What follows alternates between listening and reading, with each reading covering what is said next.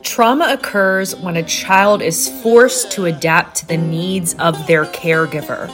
My name is Andrea, and this is Adult Child.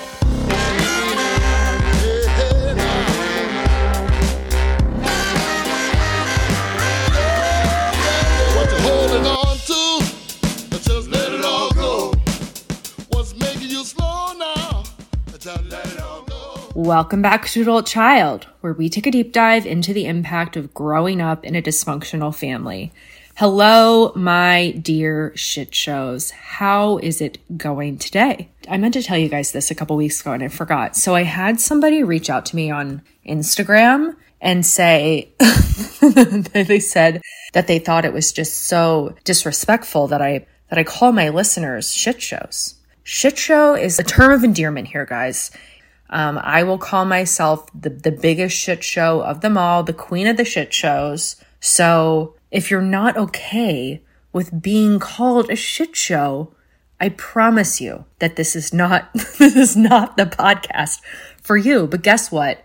There are so many damn podcasts out there that won't call you a shit show. Actually, probably all the other podcasts out there won't call you a shit show. But that's my niche here. Okay. I had to figure out a way to break into the podcast space to figure out to do something that other people weren't doing. And I realized that there's not a lot of other podcasters out there that are calling their listeners shit shows. So that's what I be doing here.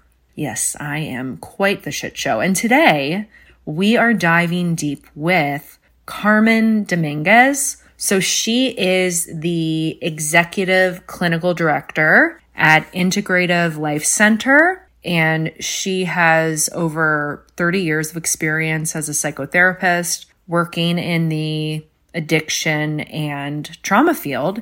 And actually, Integrative Life Center, you guys, is our first sponsor of the podcast. So I want to be very selective about who sponsors the show, because you guys are special to me. If you didn't know that, you shit shows are very special to me. And so I want to be, mindful of that. And let's be honest, there are a lot of let's not say shitty. There's a lot of not so great treatment centers out there. And so Integrative Life Center, so they treat addiction, trauma, various mental health disorders, as well as sex addiction and intimacy disorders. And what I think is so great about it is that they're really trauma focused. I have been to 3 inpatient rehabs and about, I probably went to like 6 or 7 outpatients. Not one of them do I remember trauma ever coming up in the discussion, like ever. And granted, we know a lot more about the role that trauma plays in all that. I mean, it's really become more of a topic of conversation in the past, 10 or so years. And I'm coming up on 14 years sober. So I understand that it wasn't like as much as part of the recovery model back then, but it never came up. And it's such an important aspect of addressing all addictions, all mental health disorders, in my opinion. I think that most of this has a root in trauma. That's why I think Integrative is really awesome. So I'll be sharing more about them over the next few weeks. But they have locations in Tennessee, Mississippi, and Colorado. And check out the show notes for website, email, phone number, all that fun stuff. And so I already did talk to her. I'm just playing it for you now. I talked to Carmen about a variety of things. One thing we talk about is the polyvagal theory. So, hey, Claire, we're talking about this. One of my shit shows, Patreon members, Claire had asked if I could talk about this. It's honestly something that I don't know a ton about. So I spoke with Carmen about that, and we just talk about a whole bunch of different trauma-related things. So one thing that she brings up, one thing that Carmen mentions is the book, the 4 Agreements. I had read this book a while ago. I went back through it after having my conversation with her. And so highly recommend that you read this book if you have not. I'll also include that in the show notes. But it's essentially about the adult child condition. You know, I talk a lot about faulty programming being the result of our childhood. So basically you could replace programming for agreements, these faulty agreements in childhood, not really by choice, that dictate our life going forward. And talking about the process of basically breaking these faulty agreements and replacing them with healthy agreements. And so I was looking to see what I had highlighted in the book, and I came across this, and buckle up. Let this sink in, okay? It says, in your whole life, nobody has ever abused you more than you have abused yourself. And the limit of your self-abuse is exactly the limit that you will tolerate from someone else. If someone abuses you a little more than you abuse yourself, you will probably walk away from that person. But if someone abuses you a little less than you abuse yourself, you will probably stay in the relationship and tolerate it endlessly. If you abuse yourself very badly, you can tolerate someone who beats you up, humiliates you, and treats you like dirt. Why? Because in your belief system, you say, I deserve it. This person is doing me a favor for being with me. I'm not worthy of love and respect. I'm not good enough. You know, the thing for me is that, and I've shared this before, and how many times have I said, and I've shared this before, I was not aware of how I abused myself or how little I thought of myself. You know, on a conscious level, I didn't see that, or I didn't feel that. It was shown in the way that I allowed myself to be treated from others. So I think that is a really good indicator of our self-worth, of how we view ourselves, taking a look at what we tolerate from other people. If you have a bunch of relationships where people treat you like shit, or you accept mere crumbs, deep down inside, you don't think so highly of yourself. That was once me. The work is still not done, but I have changed a whole hell of a lot. There's no way that I would tolerate mere crumbs. I'm looking for the whole damn loaf, okay? Well, that is enough out of me. Let's get on with the damn interview. But first, how about you damn the join Patreon, or join the damn Patreon. This is where I host free weekly Zoom support groups. There's a meditation group on Monday. We have a WhatsApp chat group that is literally a support group of shit shows that is in your back pocket, okay? If you're having a tough day, if you have a victory, if you have a funny meme, anything, you have a group of people that are there to respond to you. A bunch of shit shows, a bunch of people who are okay with being called shit shows. So that means they're pretty damn cool. Okay. So go to patreon.com/adultchild. Please give me a little follow on the Instagram, on the TikTok. I just had a very creative post yesterday, my fake dating profile.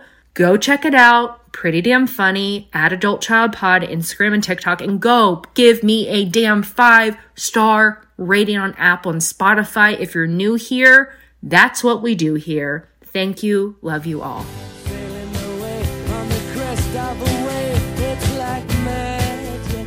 Well, guys, it is my pleasure to introduce Carmen Dominguez. She is the Executive Clinical Director of Integrative Life Center. Howdy ho. Hello. Nice to be here. Of course. So I've just done some mild stalking on you. Later on, I want to get into your personal story, but a few questions I was thinking about. So I was inpatient, I guess 3 different times. The last time I was inpatient was in 2008. I do not remember, and I went to good places. I don't remember trauma ever coming up. What are your thoughts? I have mixed feelings about this. So there's a part of me that thinks that somebody needs to kind of get control of the substance abuse issues and kind of get some solid sobriety there before they're really in a place where they can start confronting those deeper issues and the deeper trauma. But then there's another part of me that feels like part of the reason that a lot of people can't stay sober is because they're not addressing the trauma. So if someone's coming into, residential treatment and they're, in active addiction, they're getting sober, what is your thoughts as far as like how deep does one go in such the early stages of when you're trying to just get that physical sobriety? Yeah, that's a really good question. And I would say that we would want to be intentional about how to bring client in to the journey of healing. And the first, I would say, phase of healing has to do with establishing a sense of safety within their own being. That's really important. What you're talking about speaks to how challenging it is to really treat the trauma, if you will, the trauma wound, when you're in a state that is dysregulated. So the first phase of treatment is really to orient clients who come to see us to the way that we understand the healing journey. That there's many ways to heal trauma, but if you consider that there's one destination, perhaps, and that one destination, first and foremost, is to establish a sense of safety within themselves. And, that starts with really orient them to our culture and the way we see it, the way we see healing. The healing journey really starts with recovering your sense of inherent worth that has been lost in your attempt to survive, because we're wired for safety and connection. So right from the get-go, humans get busy scanning the environment to establish a sense of safety first. We need safety and connection, but safety usually overrides the connection. And we develop patterns to keep us safe. And so when a client first comes into ILC, we really want to, shed light on that process, that the first step really is to recover their inherent worth and their sense of safety. But isn't that like a lifelong journey?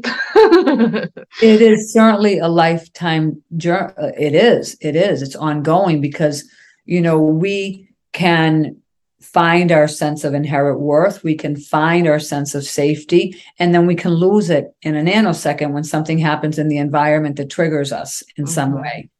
The difference is that when we are living consciously, when we're living with the awareness that that first is establishing safety within ourselves, so that then we can look at what's in front of us that's challenging, that's triggering us, and address it from a place of safety, because we don't really come from a place of safety when we first enter treatment. And even after we've left treatment, we get dysregulated. Things happen and we get dysregulated. I would say that, it's nuanced here, in that this journey back to your inherent worth is nuanced, because there's like this phobia that we have with going inside. There's a phobia that we have with, really finding like that, that witness self that's available, I believe, to all of us. There's a phobia because we have spent our life giving our faith and loyalty to, whether it's substance, whether it's a substance, whether it's a love object, whether it's the anger. We have given our faith and loyalty to certain ways of being, certain states of getting, certain states that drugs get us into, as this is what's going to, this is what it is that makes me feel okay. This is what makes me feel safe. So to reorient somebody back to their inherent worth in and of itself is challenging, and is the first phase of treatment. We can't really process trauma, if you will, if we're not feeling safe, because then we are re-traumatizing our system, we're re-traumatizing our whole system. So yes, it is a lifetime journey. And I think on the path of that journey, we get derailed, on a regular basis. But the more that we practice coming back in alignment with, our inherent worth, with what, one of the ways that we work here is using the polyvagal theory that really speaks into how to get into a ventral state. The more that we practice having a ventral break and coming into alignment with our witness self, with our, bringing our prefrontal cortex online, the more that we do that, the better that we are at disentangling from patterns that served us in our journey, served us to protect us from the woundedness that we don't know how to, tolerate. We don't know how to embrace and integrate and digest. The more that we come back in, the more that we're prepared to look at that in a state of safety versus in a state of dysregulation that doesn't really do much. So the more that we come back, the more that we practice coming back into a ventral state, into a state of, that witness self that we call here at ILC, the more that we know how to have self-agency. And who's driving the bus? Is it our parts, the parts of us that are dysregulated? Is it the parts of us that have given our faith and loyalty to addictions? Or is it the part that, from my perspective, my clinical perspective, it really is resourced and has a greater, wider perspective of what's happening in the here and now? Does that make sense? Yeah, absolutely. So that's actually something that I don't know that much about. And I've had a listener ask if I could have somebody on to talk about it, but that the whole polyvagal nerve, that's something that I've read a little bit about. But I would love to, if you could expand more into that, that'd be awesome. Yeah. I'll just speak into it briefly because it can get quite complicated, but yeah, I would imagine is that, we have, the autonomic system has, the parasympathetic state, the sympathetic state, and the ventral nerve state, which is the one that allows us to feel a sense of calm and connection with our whole system in such a way that, simply put, our prefrontal cortex, that is the part of the brain that really allows us to see things see what's in front of us with a wider lens, that has the capacity to have compassion, to have clarity, to, see things generally, simply put, from a wider lens, not from a distorted version of in front of us. And then we have, when we get into sympathetic, that's when we hear about fight, flight, or freeze, or fight or flight, I should say. And when we are in a dysregulated sympathetic state, we, feel anxious, we feel panicked, we feel rageful, we feel like dysregulated in kind of a very mobilized, energized way. And then there's the parasympathetic, we get into a dorsal kind of parasympathetic state. We are, collapsed, if you will. We're in that free state. We're in like, I can't move.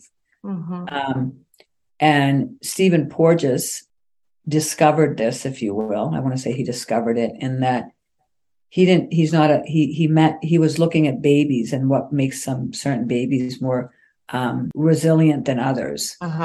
And babies who have the ventral vagus nerve tone are more resilient. And if you consider that, they're more, what I find fascinating is, what do you mean by that? The tone? The tone is like, well, it's such a great question. It's when we have vagus tone, like we can be in the state, like we can hold that state longer. We can hold a state of connection, of our system being connected, our heart being the organ of the heart being connected with other organisms in our being, that allows us to breathe, in such a way that gives the message to the body, to our autonomic system, that you're safe. It gives the message that we're safe. And is that something that can be seen like on a brain scan if it's toned, if it's in tone? Well, what you can see is that the way that you're breathing and your heart and the rhythm of your heart is operating in a way that is, there's a flow, there's a sense of like all your organs are connected. The rhythm of your heart is running with the rhythm of your breath, and you're giving your body and your brain is getting the message, I'm okay. Everything's all right. And when we know that everything's okay, when the message of the body and the mind and the energetics that run through us are getting the message that you're okay, what happens is that the prefrontal cortex comes online, and we can then see things from a wider lens. We can't see things from a wider lens when we are, interpreting or perceiving, better put, the world from a dysregulated state. We're seeing it through the lens of traumatic experiences that we've had that resemble the current situation in some way. Yet the current situation is not really calling for us to have to run or fight. If it's hysterical, it's historical. Yes. And so, I would say that what's important to know of the polyvagal theory simply is that it really speaks to our autonomic system that's functioning on automatic pilot. And when something in the environment triggers a state of threat, some of us will go into sympathetic dysregulation, which is a mobilization of like fight or flight. Let me fix this. Let me make this okay. Or I'm going to collapse and I'm going to play dead. When you think of animals, they play dead, and they're not really dead, but they're playing dead so that the perpetrator in their environment leaves them alone. I'll give you an example of, this in action. During the pandemic, I was on my deck outside in my house, and this bird, I was with my granddaughter and my daughters that were there, and this little bird came and hit the window, and it looked to all of us that he had died, and he just collapsed. And we were all, just surrounding him and, loving him. Like really, it was kind of this moment where my granddaughter was saying, oh, like, let's just send him loving energy. Really, that sounds kind of like trippy, but that's what we were doing. And the little bird, all of a sudden came to life and flew away. And we're like, wait a minute, what just happened? And that really reflects our autonomic system.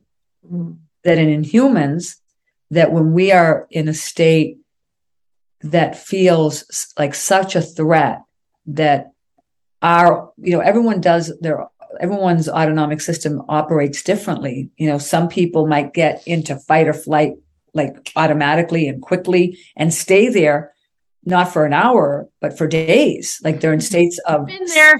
right. In a relationship I've been in.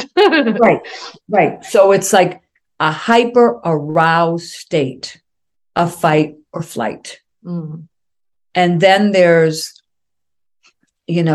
some folks who get stimulated and it triggers their trauma in their system that it's not been processed, and they go automatically into a collapse. And that's when we see people in a depressive state, a hopeless state. And so what's also important in understanding the polyvagal theory is that both the sympathetic and the parasympathetic states are necessary for our survival, and not in all ways, because when you get up in the morning, when you were sleeping at night, you were in a state of rest and restoration, like you were to rest, and so that you could repair and that you could digest and you could integrate what happened throughout the day. That's happening automatically. You're resting. And when you get up in the morning, you feel mobilized. And if you've had good rest, then you can go out into the world and do your business and be excited, but not necessarily in a state of panic or in a state of like, dysregulation that, feels more like you're running, to stand still, but you don't know where you're just running. So both of those states, when they're regulated, are serving us. We have to get in sympathetic to get on the bike, to go on a bike ride, and to feel like the awe of life. You can't just be on the couch taking a nap and saying, I'm getting ready for the bike ride. You have to get off the couch and feel like I'm rested, I'm happy, I'm ready, I've eaten, and now I'm going to go. That's different than dragging yourself out of bed and then getting enough like sympathetic on board online, and you're still feeling dysregulated, but you go, I gotta go. I've got to do this. If I don't do this, I'm no good. So you see there that there's, when you have, and back to your question, if you have, ventral tone, it really speaks to being able to hold within your system a state that allows the flow of your energy, of your being, to function in a way that allows you to see the world and move in the world with curiosity, with creativity, with compassion for yourself and for others. It puts you in a very different state. Now, the thing is that a lot of us don't feel safe in a ventral state. Isn't that, that's kind of interesting. You probably have heard in the addiction world that some people, become accustomed and familiar with chaos. Well, that's one of the adult child traits is we become addicted to excitement. So yeah, we get addicted to those negative chemicals. So absolutely. We get addicted. What becomes familiar, what we develop an appetite for, is being in states of dysregulated, sympathetic, or dysregulated, dorsal. Mm-hmm. And that's what we're used to. So if your body becomes accustomed to it, it's because we've been in those states for an ongoing period of time. And so it becomes habitual. It becomes automatic. And when we try to get into ventral, where for a moment, it almost feels like you're on vacation. And if you think of it, you're on vacation, it's really beautiful. The sun is shining, the air is, there's a breeze, your feet are in the sand, and everything seems really peaceful. But then your system goes, I don't really think I want to stay on this vacation anymore. I want to go home, even if home is chaotic. And even though if home feels dysregulated, it's what you know. And sometimes that wins over, the peace that we're looking for, because our system isn't, the way I see it is our system, the way I experience it and have seen it is that our system doesn't hold that vibrational pattern of safety very well, because it doesn't have the tone, doesn't have the discipline. It's comfortable in some, kind of strange way being dysregulated. Yeah. It's the same. It's familiar. Well, yeah, it's like the same thing with like attachment theory, right? Like as an anxious attacher, if I go on a date with somebody who's secure, that's boring, right? Like I want that avoidant who's gonna, rev those chemicals up for me. And that's why I would think that, we get into this anxious avoidant trap. Yeah. Yeah. And what you're saying, in like object relation theory that sheds light on this perspective is like the repetition compulsion. It's like where you felt held for a little while, of whatever that was, we're always trying to get to that. Mm-hmm. However, we also become really familiar to the state of when we get dropped, mm-hmm. and how we then try to get ourselves back into that state of being held. And so it becomes this repetition compulsion where we're just kind of running that cycle of, I feel peaceful for a little bit. This is kind doesn't last long. but you know what? The way I see it is I want to go back. Like your system is automatic and it's like, oh, this doesn't feel right. I mean, a very simple way that I like to look, or that resonates with how I experience this with myself and with clients and, the people I've worked with, is that, you can get your piano tuned. And if it's been out of tune for a really long period of time, you have somebody come in and it gets tuned up and it's really, operating beautifully and harmoniously. And then if someone doesn't take care of it regularly, it goes back in a way that, it doesn't allow you to play your piano optimally and beautifully and harmoniously. I think about that from like the perspective of trauma. And I'm curious if you see it this way. Obviously with addiction, there's no such thing as, being healed. It's a continual process. When it comes to complex trauma and complex PTSD, do you also see that as something that continually has to be, addressed and treated? Yes. And I would say, in the language that I'd like to use, it's like when, words have power. So if you think about having really identified as someone who's a victim of trauma, and you say, if we tell people we're never going to get better, or they know that it gets tricky. So what I would say is that it's an ongoing journey to live your life. It's a choice to live your life consciously. When we start, the thing about trauma that's really powerful, the healing of trauma, is that because we have to reconnect with ourselves in such a way that allows us to heal our whole system, to attend to the ways that the trauma response impacted our whole system, our body, our mind, our spirit. It requires us to be attuned and to bring our awareness inward, to bring our awareness to what needs our attention. And that means in many ways to get dominion of what you're giving your attention to, what you're giving your faith and loyalty to. And that is a constant, that's a commitment.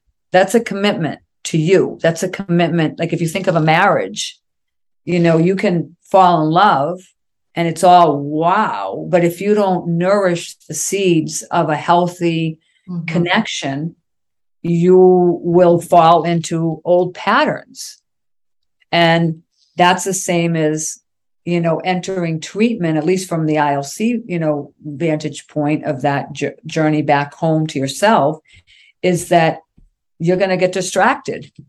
And the thing that hopefully what's different when you leave ILC is that that you're going to get distracted, and that you then with grace and with self-compassion recommit to coming, to bringing yourself back into a state of regulation, of ventral, of the witness. We call it the witness self here. We can, depending on who we're working with, because that might not resonate with everybody. But when I say the witness self, it resonates with my perspective.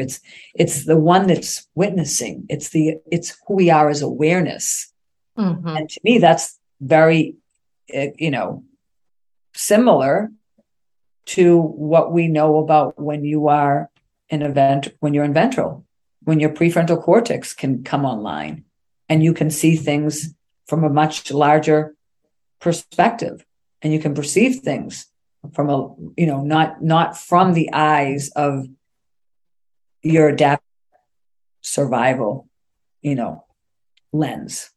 Yeah. Makes sense? Absolutely. I think when I say it from the standpoint of, I don't want to say people can't ever be healed, but the thought that will never be triggered is unrealistic. Right? Yeah. And so it's about having coping skills. So do you view codependency as rooted in trauma? Yes. I see codependency as a natural phenomenon of the human condition, because even if we look for a moment again at the polyvagal theory, there's another state called fawn. Yep. Fawning. That to me is equal to codependency. Codependency. Absolutely. In that when we land here, as humans, consider that we're sensory beings, and when we're infants, we're just perceiving the world without our ability to make up stories about it. But soon we're going to make up stories about it, and as we start making up stories about it, we start to develop a narrative. And that narrative is running our life. And the narrative has been formed in our need for safety and connection. So we're trying to figure out, well, what do they want from me so that I'm okay? What do I need to do? How do I need to look? How do I need to move in the world so that I'm accepted, so that I'm part of? And so in that process, we're not checking in with ourselves, with our authentic self. We are vigilantly looking externally to get cues from the people that we need to take care of us, to survive, to give us information about how we should be in the world. Who should we be in the world? So if you came from a family where they said everybody who has PhDs has status and clout, then you might be chasing PhDs, and you might be codependent to, academic institutes to acknowledge you, to reward you, to, give you a sense of worth. But if you were raised in, in a different system where it was like, the more drugs that you're selling on the street, the scarier you are, then you might really be giving your faith and loyalty to, okay, I'm going to be the rebel. I'm going to be the best, drug dealer in the community. And so somebody that doesn't get that might say, well, this is really dysfunctional. But to that person, they have, it's codependency. They have said, oh, this is how I get, clout. This is how I feel worthy. This is how I feel that I have some self-agency in the world. But that's all, the way I like to talk about it, or the way I sense about that, is that those ways of being have come to us from our states of survival, from a state of fawn, if you will. And, we have disconnected. We have a fractured sense of self. We have a fractured connection with our inherent worth. And we are trying to, it's codependency. We're trying to look outside of ourselves to figure out how we're going to do life. And that doesn't go very well, because we always feel deep down in our being that we're frauds. And we always feel deep down in our being that there's something not right. And the something not right often is that our intrinsic wisdom knows that we're not quite living our life from our authentic self. And that just doesn't feel good to us. As humans, that just doesn't feel good. No, it feels horrible. Does this make sense? Of course. So for me, I was very oblivious to how little I felt about myself. On a conscious level, I thought that I liked myself and loved myself, but my actions clearly showed otherwise. And the big thing for me, and I think what I'm seeing through doing this podcast, and part of the reason that I want to do this podcast, is that I think there's a lot of people out there who, like me, were never physically or sexually abused, right? Like they didn't have it that bad. And so they don't really think that their issues are rooted in childhood trauma. And so it's like this whole concept that emotional neglect can be, equally as damaging as some more, horrendous forms of abuse and trauma. And so I'm assuming that that's something that you come across all the time, like through your work. Yes, absolutely. And, what comes to mind as you ask the question is that, someone that I had the privilege of working with, or training with probably 30 years ago, Pia Melody, she really brought to light to me, some of how to answer that question, which is that trauma, one thing that always sticks with me, trauma happens whenever a child is forced to adapt to the needs of their major caretakers. And think of that. It's like in that process of adapting to the needs of the major caretaker, we lose connection with our truth, with our authentic self. We just do. I mean, the business of growing up has a lot to do with somebody's eyes being on you and saying, what do you think about that? Check in with you. What's happening inside? To trust you, to trust what feels right for you, to help that the child develop, affect, tolerance, to help that child through the process of, of challenges by checking in with themselves. But when a child is forced to adapt to the needs of the major caretakers because the major caretakers just aren't there in that way, that, and most parents aren't there in that way, not because they're engaged in what we see as clear abuse. It's more like they're neglecting the child inadvertently because they're checked out, trying to figure out how to be in the world themselves. And in that process, trauma happens. And trauma, I want to just have, I want to give, credibility to like those in the field that have influenced or have supported my perspective. It's like a Bormate. It's like there's a fracture between you, the way you're being in the world, and your truth. Mm-hmm. Because your being in the world is really coming from your, let's just call it the codependency, your need to adapt, your need to figure out, what do they want from me? And so then there's a feeling of like, well, as you're saying, I didn't have it as bad as somebody else, but something really doesn't feel good within me.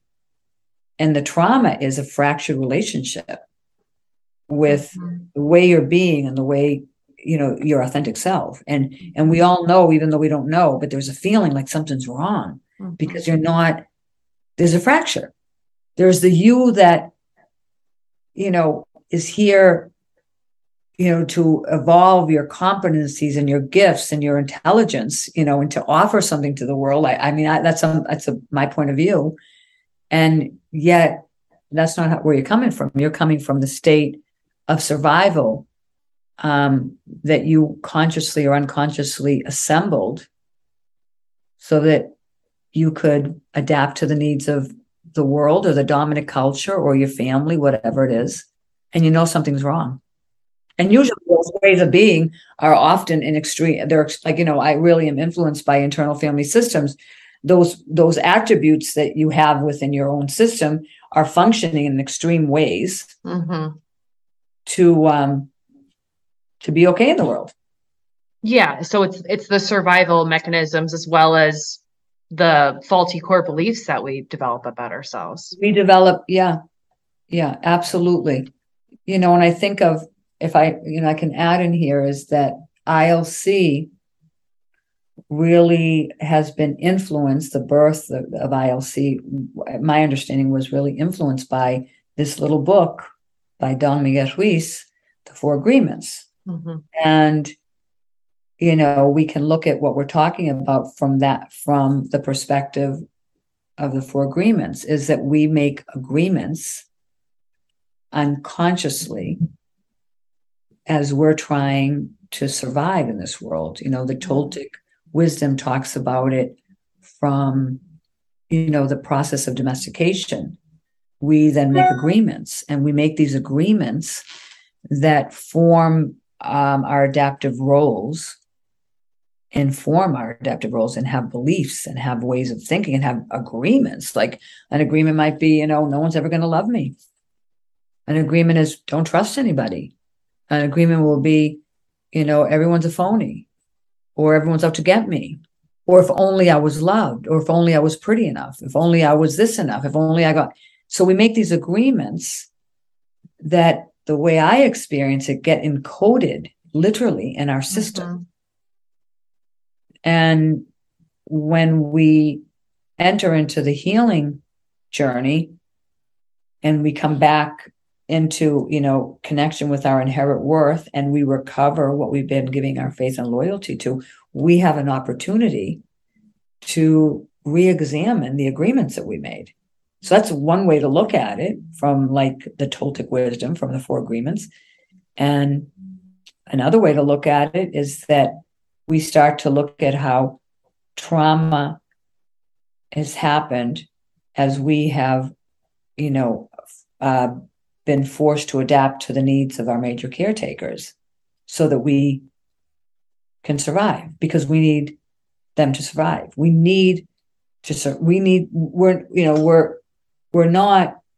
interconnected. We're interdependent. We are tribal. We are not, there's a lie that's been fed to us that we are, like independent. Yeah, we're unique, but we're also collectively, connected. Mm-hmm. And we need each other.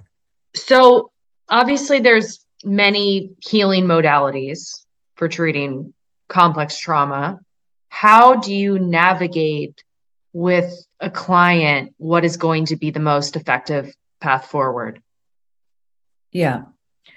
So I'll say again that, or I'll reiterate it and maybe amplify a little bit of the way I see, the process, the phases of treatment of trauma.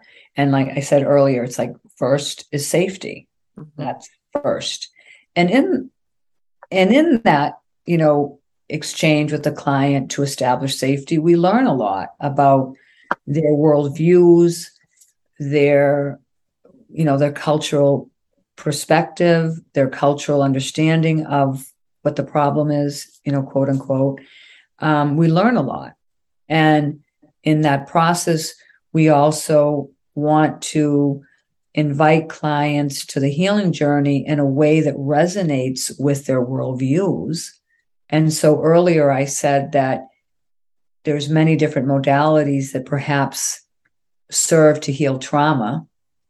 And yet I would say that there's like this one destination that's really critical, which is to reconnect with who you are, that's greater than your diagnosis, the parts that you have consciously or unconsciously developed, that you are greater than that. So in that, we would say that the destination is back to reestablish a connection with that, to consider that, to feel that.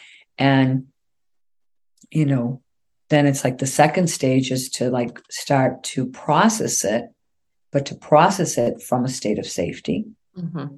And then to process, the next stage would be, how do you integrate that you are learning about yourself, the new agreements that you're making with yourself, the new patterns that you're developing in replacing those old ones. And, how you get there with somebody.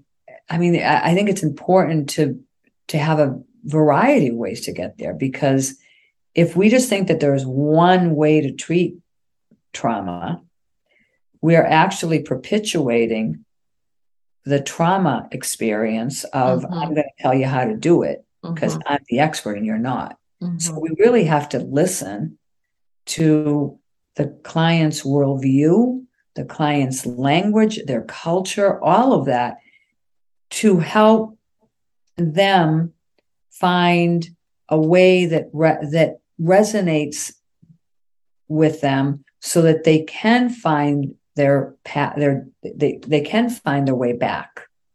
And then they can find a modality that helps them disentangle from those patterns. So it could be that psychodrama really is a way to help them disentangle from that. It could be that CBT that is a way to help somebody, with, is that like looking at distorted, mm-hmm. cognitions about themselves, mm-hmm. that might really work. I think what's unique to ILC, I want to say this, is that all of those modalities can be really useful. What I think needs to be added to any modality is the utter respect for the client's intrinsic wisdom that is available to them when they reconnect with themselves. And that in of itself can be a process that takes time. Mm-hmm. Mm-hmm. That makes sense. Like it takes absolutely. time. And so there's a lot of different modalities, but I think modalities that put the clinician in the driver's seat. In the driver's seat is actually potentially harmful. It's perpetuating the idea that you don't know when somebody else does. Mm-hmm. And I think that is ultimately really disrespectful to the ethical law of life, that really speaks into how within all of us there is magnificence that's available to us. There's something really, like I think of the Hakomi method that really speaks to how we all have an intrinsic wisdom within us that is self-directing, self-healing, and helps us unfold into wholeness. That is, a really beautiful way of respecting the organicity of the human condition. There's something there that allows us to really, start to see and attune to, that I keep on using the word magnificent because it's coming to mind. Is that there's something magnificent about it. There's within our system, if you will, a pharmacy of possibilities to help us self-heal. Mm-hmm. Do you want to share some pivotal moments within your own healing journey? Sure. That's a big question. There's many. Let me see where I want to start with that. A memory that most often, comes up for me when I'm asked that question is one of being a little girl, maybe 4 or 5 years old. And my family came from Cuba at a time where, you were only allowed out of Cuba through the Red Cross. We weren't really, Cubans weren't given permission to come into the United States. But in 1963, we got into the United States because my sister had a medical condition where she was, diagnosed with glaucoma, and that she would be going blind. So they gave us permission to come to, through Miami and then to Massachusetts, to Boston, the Mass Eye and Ear Hospital, to help her. And I remember being, sent to, I guess we could call foster homes, through the Red Cross, while my mother and my father would work, and my mother was with my sister, who was having surgeries after surgery to see if we could keep her from going blind. And when I would visit with my mother, I would, I didn't have the cognition to understand what I was doing, but I really kind of felt that I was generating love to her. And that might sound silly, but I remember vividly that I was doing age? Probably 4 or 5. Mm-hmm. I was little, and she would, I could tell. It wasn't like I was thinking, oh, she's depressed. I could feel her sadness, and I just would send love to her. Mm-hmm. And later in my life, that I wasn't supported, if you will. Back to my, my comment earlier that trauma happens whenever you have to when you're forced to adapt to the needs of the major caretaker. It wasn't like I had anybody to say, oh, teaching me, love is powerful, or, the energy of love is powerful, or you have something within you that is really, I want to just say to all of us, kind of practical, magical. Like we have this place inside of us, compassionate and loving, and it's like the wisdom of the heart. No one was telling me that, and eventually that felt quite vulnerable to be in that state, because I was a kind little girl that wanted to be loving to people, and that unfolded into an extreme, way of being that looks in the mental health field as codependent. I took that way of being, if you will, and made it my winning formula, made it what rewarded me in my family of origin was to be the one that showed up and took care of. And, I'll just say another moment that really sticks out to me that later became moments where I had to reclaim my own sense of self, and from a different perspective, right? When I got older, was that I had a mom who was really awesome, and she's passed. So I want to be respectful of sharing this because she didn't mean to hurt me, but when she would say to me, don't be selfish. Your sister can't see, you can. So back to the agreements, I got agreements that don't be too much, don't be too important. Just you're the one that's here to help with, the trauma of that we're experiencing with your sister going blind, the risk of her going blind. So I became, very, like I said earlier, I became vigilant to like, okay, where do I fit in here? Mm-hmm. How do I use what I've got? It's my natural attributes and develop ways of being in the world. Now, was I thinking all that? No, of course not. But it was happening automatically. Back to the polyvagal theory, our autonomic system is wired for safety and connection. So I was like, okay, I'll develop. It wasn't conscious, but I was developing ways of being. And those ways of being, again, looks quite codependent in the world. And so I became very interested in trying to fix my family, really, and abandoned myself in many ways. And what mattered to me, like I think what matters to somebody who does drugs, is to try to get them to know how to process feelings. I mean, really, that's what I wanted. Like, I'm like, why can't my father stay in a conversation about my sister going blind? We need to process this.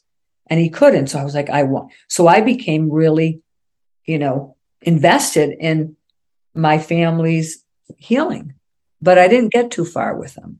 Shocking. I really didn't. It didn't go very well. In fact, they probably resented me for that role that I played. And at the same time, that was my role. They loved me for it and they maybe resented me for it. Let's say that. And I, by accident, ended up going to college for working with children or human services. I really didn't even know, 40 years ago, I didn't really know what psychotherapy was or counseling was. I came from a Latin family that was like, those are for crazy people. And, I started studying psychology at undergrad, and I started doing, I had a dual kind of degree with counseling psychology, even though it was an undergrad degree, where I got to practice with a pretty amazing professor at Lesley, Dr. Neil Klein. And I got into, practicing counseling skills by helping, doing role plays where you would help somebody drop into their authentic self. I didn't know what that was 40 years ago. That seemed kind of like, this is kind of weird. And so that was a pivotal moment. I was like, wow, we can really help clients in this process called counseling and psychotherapy to befriend their truth. And that was 40 years ago. We didn't know about the polyvagal theory. And we did a lot of guided meditations and imagery to help clients like reconnect with themselves and get to know themselves. And so I became very curious about counseling. I also started to study codependency. And I said, well, I'm not going to be a codependent therapist. That doesn't sound good. So I will say humbly that what I was doing with my family that looked quite codependent, I was very committed 100% to not do it with my clients. So, I didn't really do I didn't have, let's just say, the tone, the vagal tone to be with my family and stay, out of their way and not be in fawn.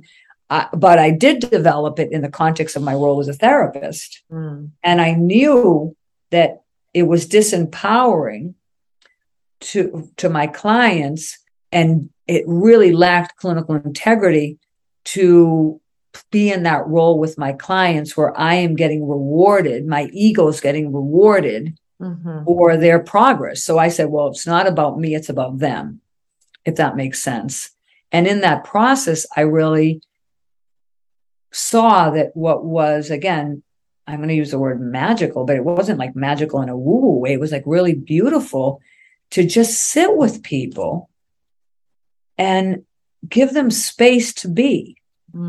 Let them be, let them like share their story. Let them share their story in a way that invited a dialogue where they could like see beyond the story, to see that there was more to them than that story, that was a story that somehow they became attached to, but there were more than that story. And I didn't know what I was doing back then, but what's really fascinating these days is that there's all this research that backs up that simply what I was doing was we're going to reference again the polyvagal theory. I was attuning with myself in such a way that I could get in ventral, that I could get in the witness self in such a way that I co-regulated with the client. I allowed my nervous system to be regulated enough so that they could tune into their nervous system and not just identify as, the victim of trauma. They were more than that. They were more than just their substance abuse diagnosis. And there's current research today that backs up that we really, like, I think of Dan Siegel's work of interpersonal neurobiology. I'm a cell, you're a cell, and what happens between us is a social synapse. And I understood that. I'm going to go back to when I was 4 years old and I was sitting with my mother and she was sad and depressed, and I would just send love to her. Well, I can translate that now today as a therapist, that what I was doing when I was in my 20s that I didn't know was listening with such impeccability that the client felt seen. And I wasn't trying to change them. I was trying to listen to what would make what would make it different for them. What would change the game for them. And most of the time what we found was that they had developed an attachment to addiction, like to substances. They developed an attachment to thinking that if only they found the right guy or girl, that everything would be okay. And we'd listen with such, impeccability that you started to unpack that, and something happened. And it goes back to the Hakomi method. It goes back to, when you really believe in with all in your bones that each one of us have intrinsic wisdom, you're seeing that, you're inviting that to show up.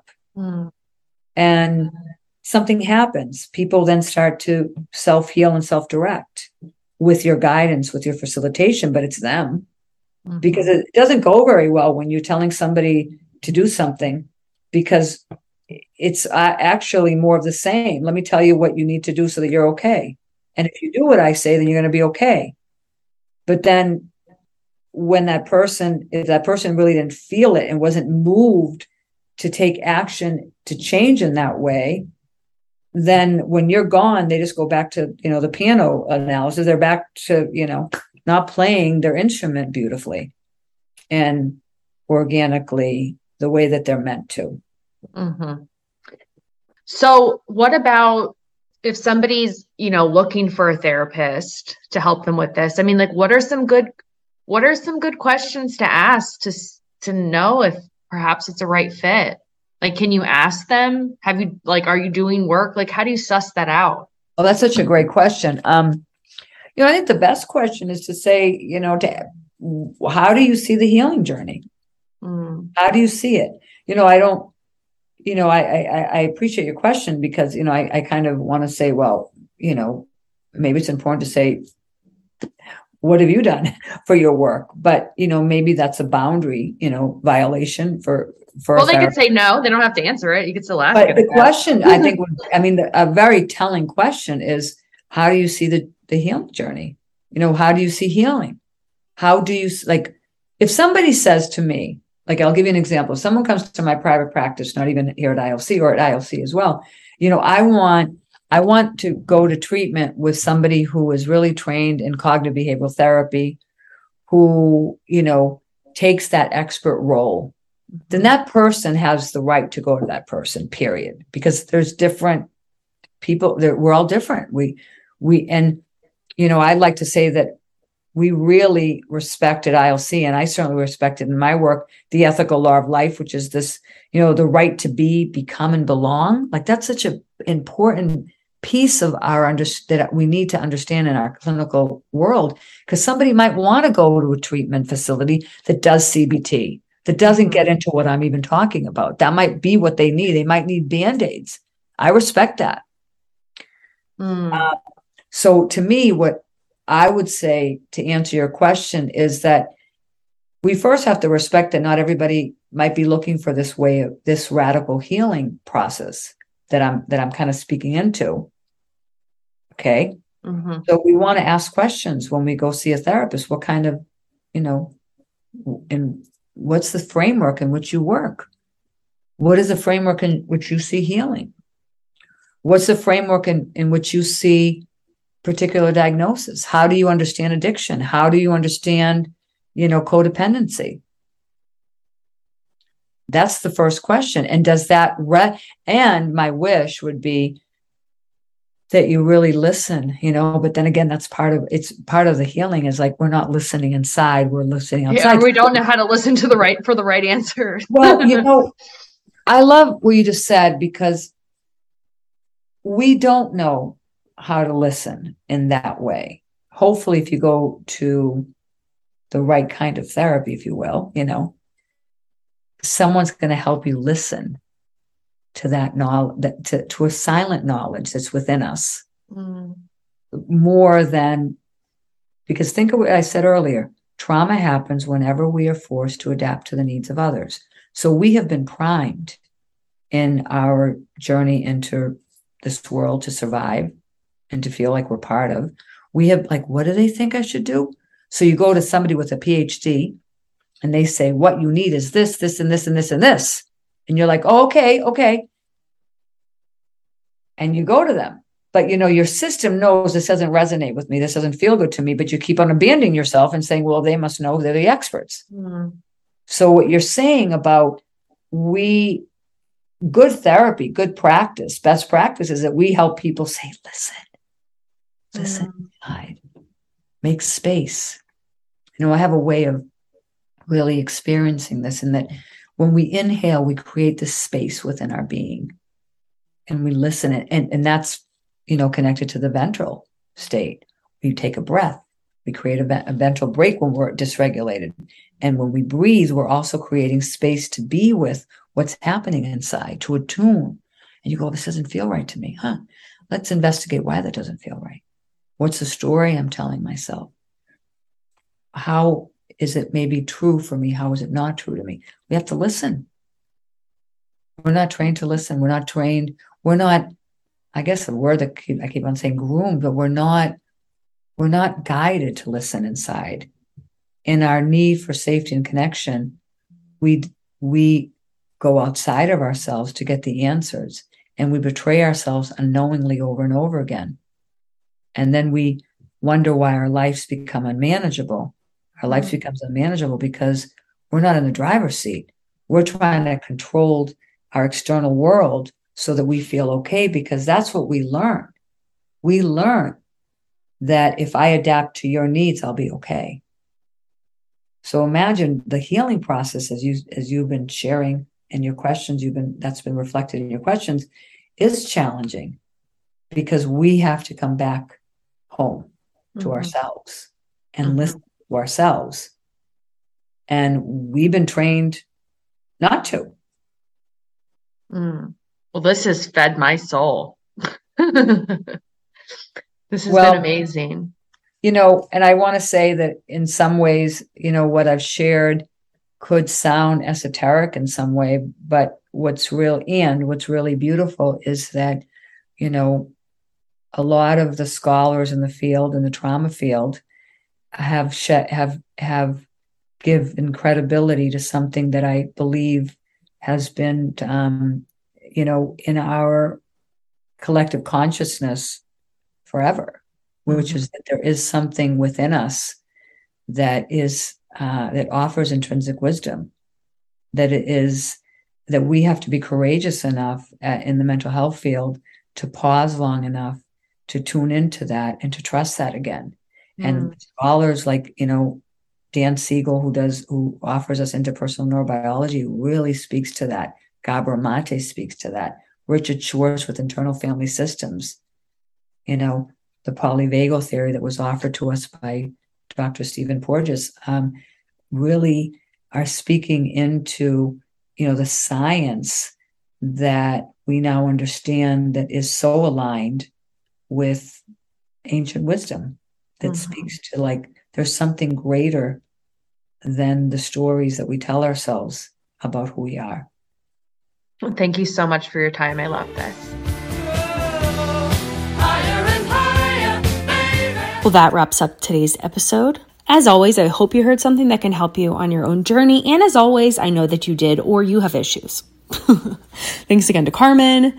And go check out the show notes for links to all the integrative life center shit. I don't really think I have anything I need to tell you. I had a very, very good interview today, and you guys are going to love it. I will just give you a little tease. So we got Black Panther militia, and we have wrongful conviction of murders.